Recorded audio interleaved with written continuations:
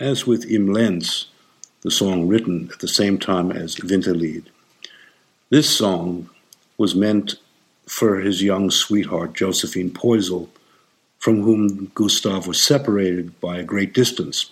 At the time, he lived in Vienna and she in Ichlava, Mahler's hometown.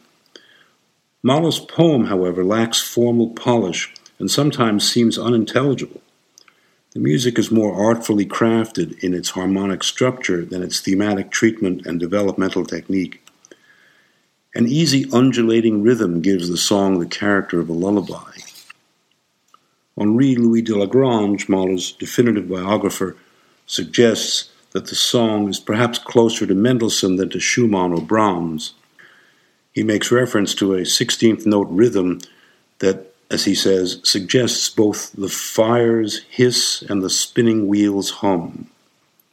This song is both more extensive, by about 20 measures, and better organized than Im Lenz.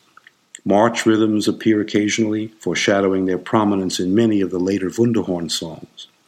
One even finds a major to minor chordal shift, a Mahlerian motif betokening tragic fate. It appears in the transition that leads to a charming middle section marked Ernst doch ruhig, or seriously restful.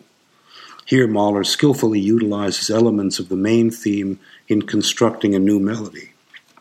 Following a long descending phrase that relates to the descending scale that concluded the motive of sorrow sung by the chorus in Das Klagende Lied, the principal theme returns, conveying a sense of impending tragedy.